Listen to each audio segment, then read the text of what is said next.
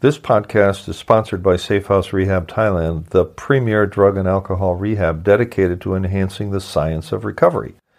First, a plug for my sponsor, who has given me the opportunity to help the families and loved ones of alcoholics and addicts better understand the nature of the disease and what they can and shouldn't do about it, shouldn't try to do about it.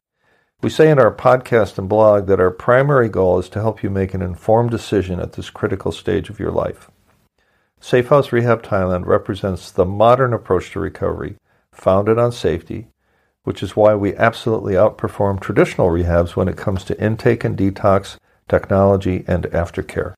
To learn more about our modern, advanced approach to recovery, we invite you to visit safehouserehab.com or send your questions and comments to info@safehouserehab.com.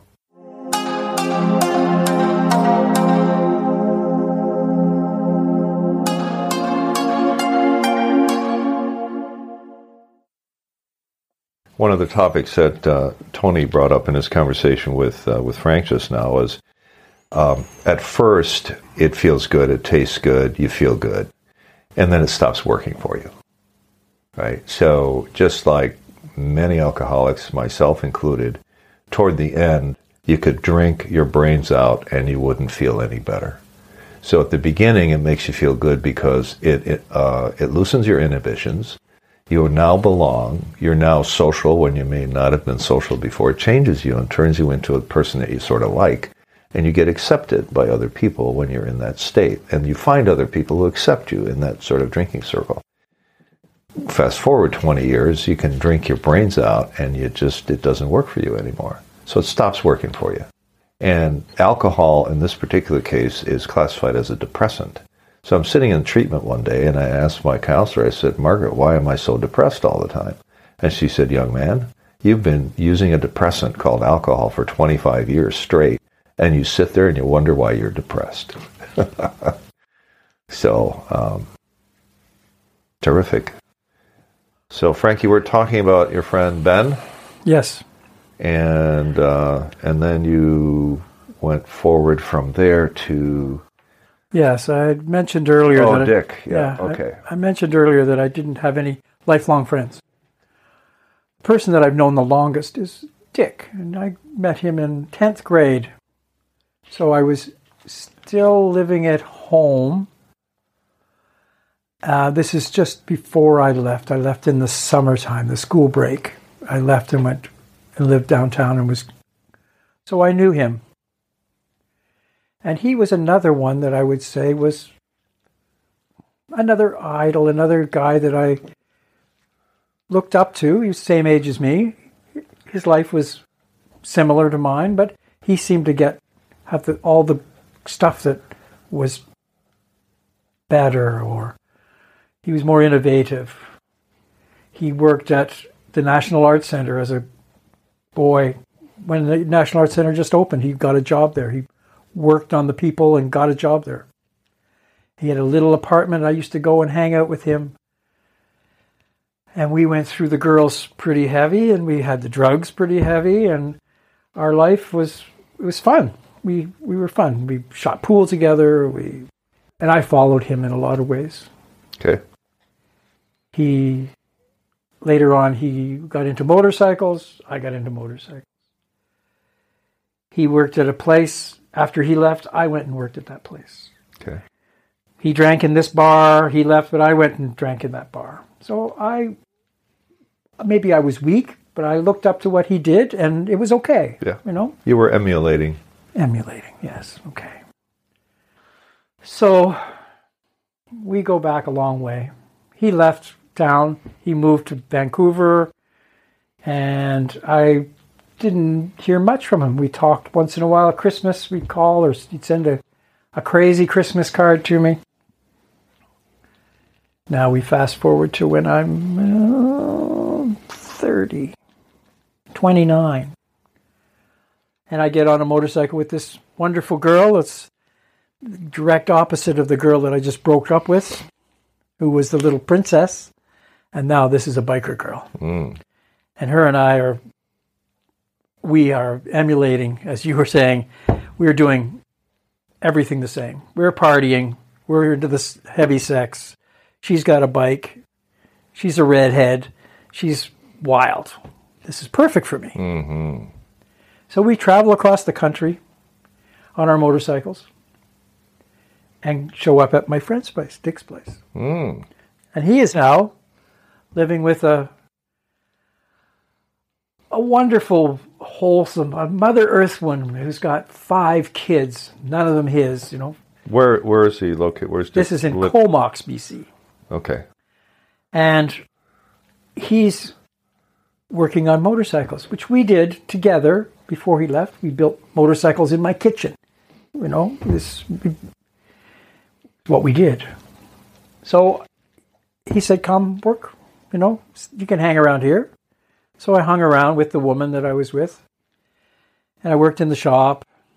And finally it was like, it's time for us to go. And we moved down to Victoria and did a few things. I picked daffodils, but still the whole alcohol-centered thing was there, with the bars, the friends, the bikes. It was heavy. Until that got to be too much. In what way? The woman and I had a falling out, and the alcohol was probably it was her alcohol problem. I related that to my mother. Okay. Actually. Got it. That's... So she scared you? Yeah, she scared me. Okay. But so I gave that up, and that's when I moved to Thailand. And I left that whole life and started here in Thailand. What was Dick's lifestyle like? Was he, then when he was living with Mother Earth and the 5 kids, was he drinking? Was he... Yeah, but not to excess. But it sounded like he got normalized, sort of, right? Settled down. Had a job, had something going on, drank a little bit. She took care of him. She again, another woman taking care of one of my friends. Okay. So I lived in Thailand for 8 or 9 months, and it was time to go back. My return ticket was going to expire, and I went back and stayed with him. So now I'm in Comox again, and he's drinking more. And he's got me working in his shop, and I'm trying to be the stabilizing. Responsible one, right? Okay. So we're working in motorcycles again. Okay. I'm trying to stabilize him. Again, it wasn't until much later I learned his problem. There's so many things in the middle of all of this that fall together. Right. People that I met because of him, and I didn't realize what had happened to him until much later, that he had been... His parents were poor, and they had to be taken care of by the diocese. Okay. Well, in the diocese, there was a priest, and the priest had grown up in the priesthood in those days, and they were all abused. And it was they abused because they were abused, and the cycle kept going. Well, I learned that this priest abused him when he was very young, and that was a problem. Okay. A lot of pain. That was his pain, but he never shared it, ever. Sat on it. How did you learn about this? Just recently, he came to visit me and he told me. Oh, be darned. So this is decades later, right, that he shared this with you? Yeah. Okay. Many. I've known him since he was 15, and we're 65. We're 2 days apart, our birthdays. So we've known each other. We shared a lot. But... I didn't realize that was his pain. Right. This is obvious, but his drinking is related to trying to ease the pain, then? Is that your sense? Yeah, I think so. Yeah. And he came, and you see, I have this problem with people that I'm close to who drink. They remind me of my mother. And I can't get over it. And I become disgusted with that they can't control themselves. This is you. This is me. Okay. So I have an issue with them, And I'm hoping that they would get over their problem because I always hoped that she would get over her problem. But she never did, and they don't. So that means that's my problem. Do you, I know this is since I've known you, we talked a lot about the disease, the disorder of alcoholism and drug addiction. Had you a sense that maybe they were in the grip of a disease, or did you feel like they might have had more personal control over this? Oh, I always thought that they had personal control. Okay. I never thought it was a disease. Okay. I thought it was their weakness. How's that? All right. This is important to know. I mean, that's just no slam on people who believe that, but okay. And I know now that the addiction is more than that, but still, it's my core belief that they're all of these people, my mother, my father, my brother, my good friends. I always thought in my heart that they were just weak. Okay. Because I'd seen them. So a question of character. I'd seen them get over it. Some. I'd seen them get over it. I saw Benny get over it and become this wonderful human being again. Right. And I'd seen glimpses of Dick being a wonderful, thoughtful. Right. And these guys were all masters of their craft.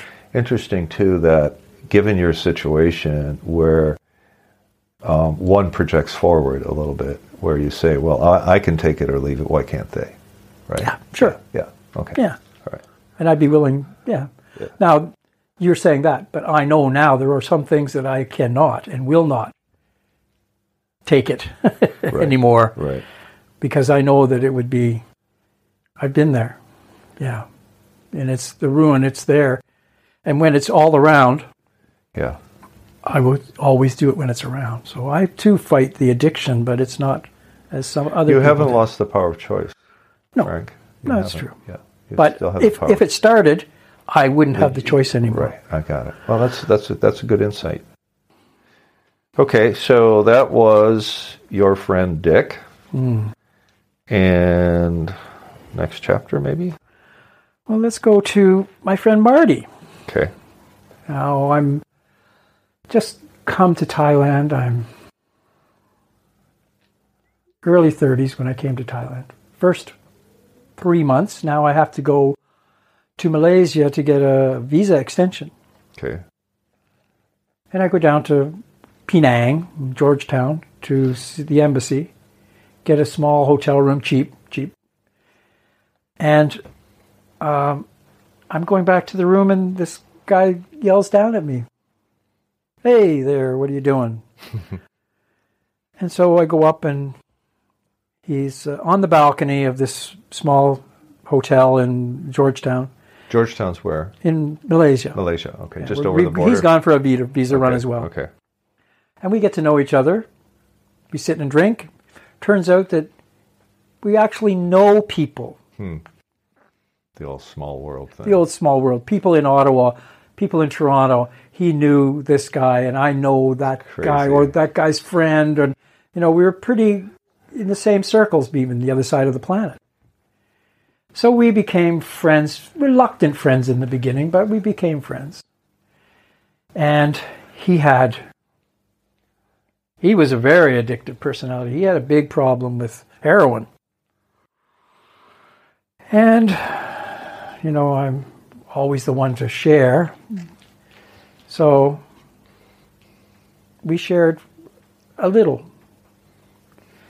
And then we disappeared. And somehow we reconnected again. Now, this is within the first year of me living in Thailand. And there he is. He's living with a prostitute from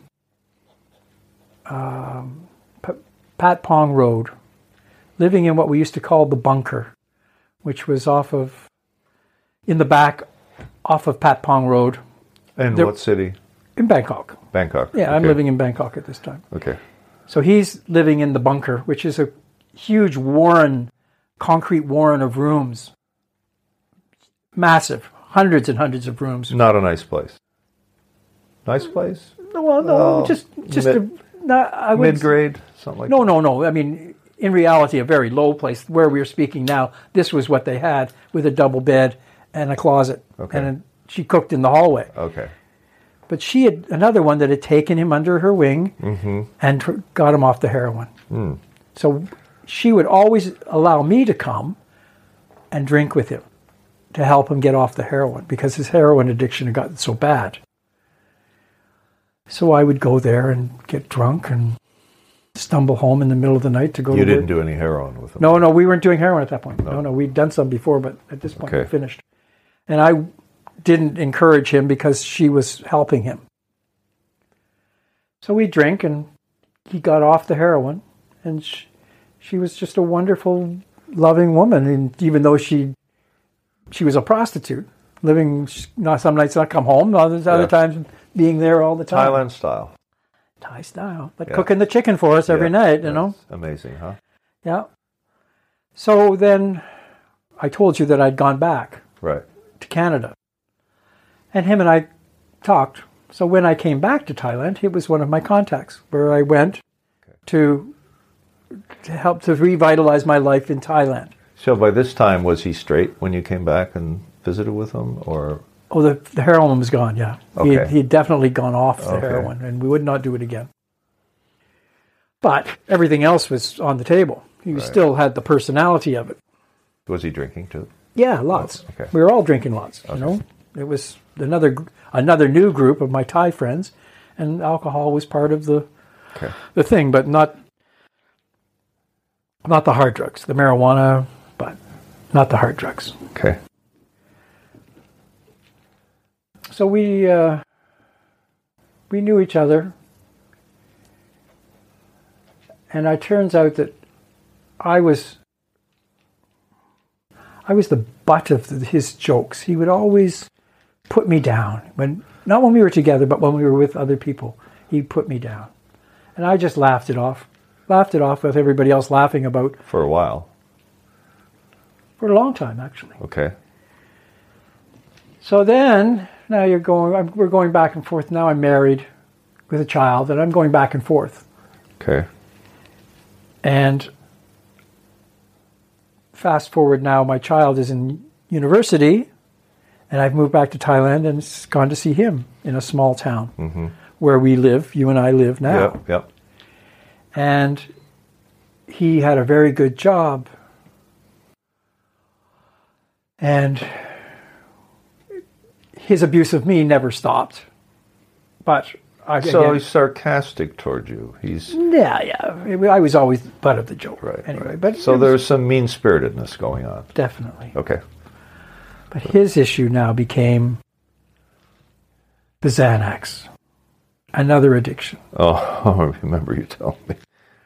So his problem was the Xanax. He got into the Xanax, but we were always ones to experiment. You know, in Thailand, in those days, you could go into any pharmacy, and as long as you could tell them what you want and they had it, they'd sell it to you. Yeah. And you could open a bottle of Heineken in the cooler that was in the pharmacy and take the pills and say, we'll be back in an hour. And that was our life. We raged. Again, more motorcycles, more raging, partying, hard. Right. And everybody was into it. It was a laugh. It was a joke, you know. But then it became, for him, not a joke anymore because he got into the Xanax. He brought me into the Xanax, but not like he What does Xanax do for people? Is it a depressant? I think what it is... Is it a downer? Is it a downer? I think what it's meant to manage people that have anxiety. Okay. So it's an anti-anxiety drug. So, in small amounts, half milligrams, taken a number of times during the day. Well, we were taking 5 and 10 milligrams at a shot and getting the big whack out of it. What does it do to the body? What does it do to your mind and body when you take a lot of it? Oh, you feel wonderful because it's that. So it's a high. Definitely a high. Okay. But then you slide down very quickly, and it's a wonderful drug late in the day because you just go down and sleep. Okay. You know, we could drink. But it's a gentle ride down. Yeah. Okay. We could drink and we could do morphine and have fun and then go down. But his thing then became manic. He got a handgun. His wife bought him a handgun because he wanted a handgun, and Thai households can have handguns. Right. And he'd be brandishing the handgun around. What was his rationale for having it? Paranoia. Okay. Of course, too much of the Xanax brought the paranoia on. Yeah. Okay. Because of the anxiety, you're taking an anti-anxiety drug. So insanity breaks out. Insanity comes out of the corners, Okay. yeah. Yeah. Okay. So he finally had to leave Thailand because it got too much. The madness, and he knew, he was a smart guy, the madness was too much. Did his wife kick him out or what? No, they moved out together. Oh, okay. They moved to Canada again. So they wanted to get out of that environment, essentially. Was that what it was? They had to get out of that environment because it was too easy to do all that stuff. And it was much going to come very quickly. The end was going to come very quickly. Okay, so he was going to kill her. So you could see the end coming. He was going to kill her. He'd kill himself. Oh, okay, got it. So, got it. It's the gun and the drugs. And the drugs. Okay, very bad combination. Oh man, and bad drugs too. Yeah. But again, he had a wonderful job. He was a manager in a factory. It was, but again, his boss was into the drugs. Oh, that doesn't help. So that's when we did the GHB. So and that's the environment. It's the drugs. It's the drugstore. It's the gun. It's the social circle. It's He's the completely alcohol. immersed in this drug-using, abusing environment. Plus, it's accepted. It's accepted. He's got a high-pressure job, apparently, and he's got a gun. He's getting paranoid. He's taking Xanax. And other drugs. Yeah, other drugs on top of it. Yeah, of course. So he's got to get the hell out before he kills himself. He knows he's got to get out. Okay. And so he did go to Canada. Okay. And he's driving an Uber or something and living a life of a very quiet late 60s guy, as far as I understand. So he escapes. He escapes. There's got to be an escape somehow. Yeah. Or you die. Another. Have you been in contact with him recently, or? You see, I told you he abused me, and that left not a good taste. So before I moved back to Thailand for the last time, and I've been here for about 7 years, I did see him. The funny thing was that his brother and my brother lived in Burlington, around the corner from each other. Okay. And he had left in the interim time when I had left. He came and we met each other in Canada again for the last time. Okay. And it didn't stop, even though he knew right. that I disliked it. And he was not drinking anymore. And I was successful enough that now I'm coming back to Thailand. Sure. I'm retiring. Right. Where he had worked all his life and had nothing, pissed away all his money. You kind of traded places in a way, right? Except that I came back to Thailand. You were in good shape. You were in good shape to retire, right? And he'd worked to Thailand. He'd worked all his life and never saved any money. Sure, not a pot to piss in. So he never. I think maybe that was the big problem: is that he saw what I was capable of, and that he was jealous of it in a way. Yeah, sure. And he used to push me down. Well, you had your act together, and he didn't. Right? And he saw that I could. He saw that. Yeah. I could take or leave this stuff. All the alcohol, all the booze, all the So basically drugs. He hit bottom, but he didn't fall out because he's, driving Uber and kind of subsisting at this point in time. Yeah. I want to bring up a topic quickly, just as I saw these patterns. Is it your conclusion that people addicts, alcoholics who are active, use money as a drug, and that spending is a big issue for many or all of them? Definitely. I would say that definitely all of these people that I've talked about spent a lot of money. Right. Didn't save. It was just in and out. Okay. Big Benny, big money, big contracts. Right. In and out. Like water. And everything it's okay. he can pay the shot for everybody. It's so okay.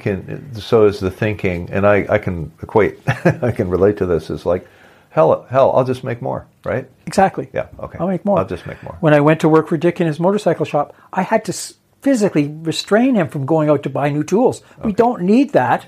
We can use this. Impulsive.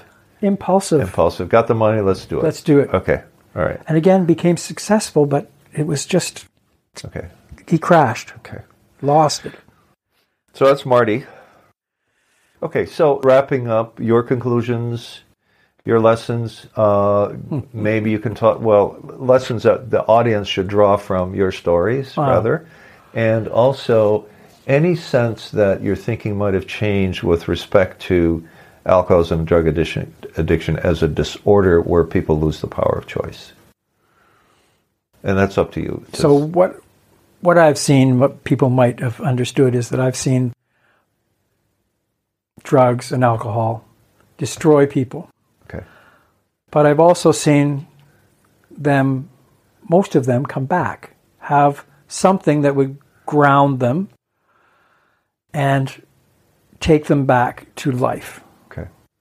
Some not. Some had been through rehabs and then it thought that they could handle it and started drinking the same way. Okay. Some who grabbed onto a woman and that was their essence and that was their rehab because she supported them and helped them. Would they fall out again? Probably all of them would fall out again without that support. Okay. I think that it's an ongoing thing. It's not today is good, tomorrow's not good, the next day is good. It's a lifelong commitment to a change. Okay. Some people, like myself, I did make change, and I don't drink anymore. I did go to the border in Cambodia and get whiskey, cheap whiskey, and drink every day, and realized I didn't have to do that anymore. I don't do the drugs, I don't drink, but I will have a pizza and a beer, because a pizza without a beer is like just not, it doesn't happen. But it's not 10 beers, it's a beer. It's like having the soda. Uh-huh. So I empathize with addicts. I've seen it. I know that it's a horrible affliction. It takes strength. It takes resolve. It takes somebody or something that's your rock that you can hold on to make you, maybe help you get through it. Okay. You have to come to a decision, and you have to be, really has to be your decision. Your mother or your brother or your father or someone can help you on the path, but it has to be your decision. You have to own it. You have to own it, yeah. Okay.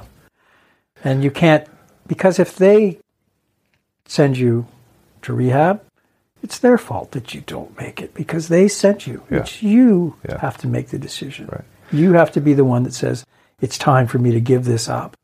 What about your sense of this is a disease and a disorder? Well, I think that, honestly, I think it can be a disease. I think that it can be hereditary. It can be something that you've learned in your past, your parents, your friends, that it's accepted and that you just flow with it. But is it? You see, I'm not a medical person that can say it's a disease. Okay. So the National Institutes of Health classifies alcohol and drug addiction as a mental disorder. That I would agree with. A mental illness. Sure. Okay.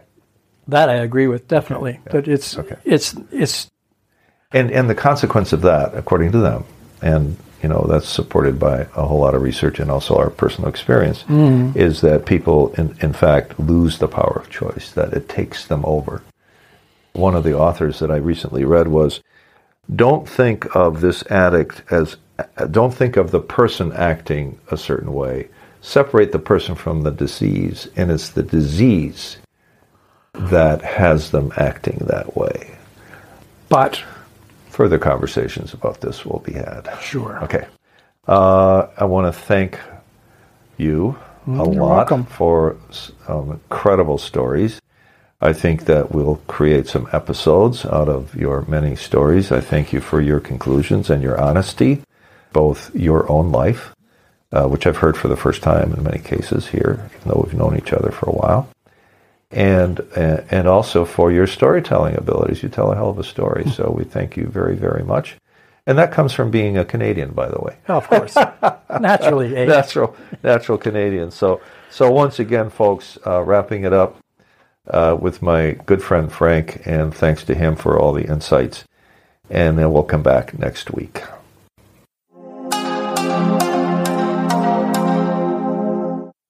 Tune in next week for the next episode of Busting Addiction and its Myths, where we now have our weekly episodes titled by topic for you to search and download at your leisure, all in the interest of busting some myths and bringing you the truth about the face of addiction and alcoholism today.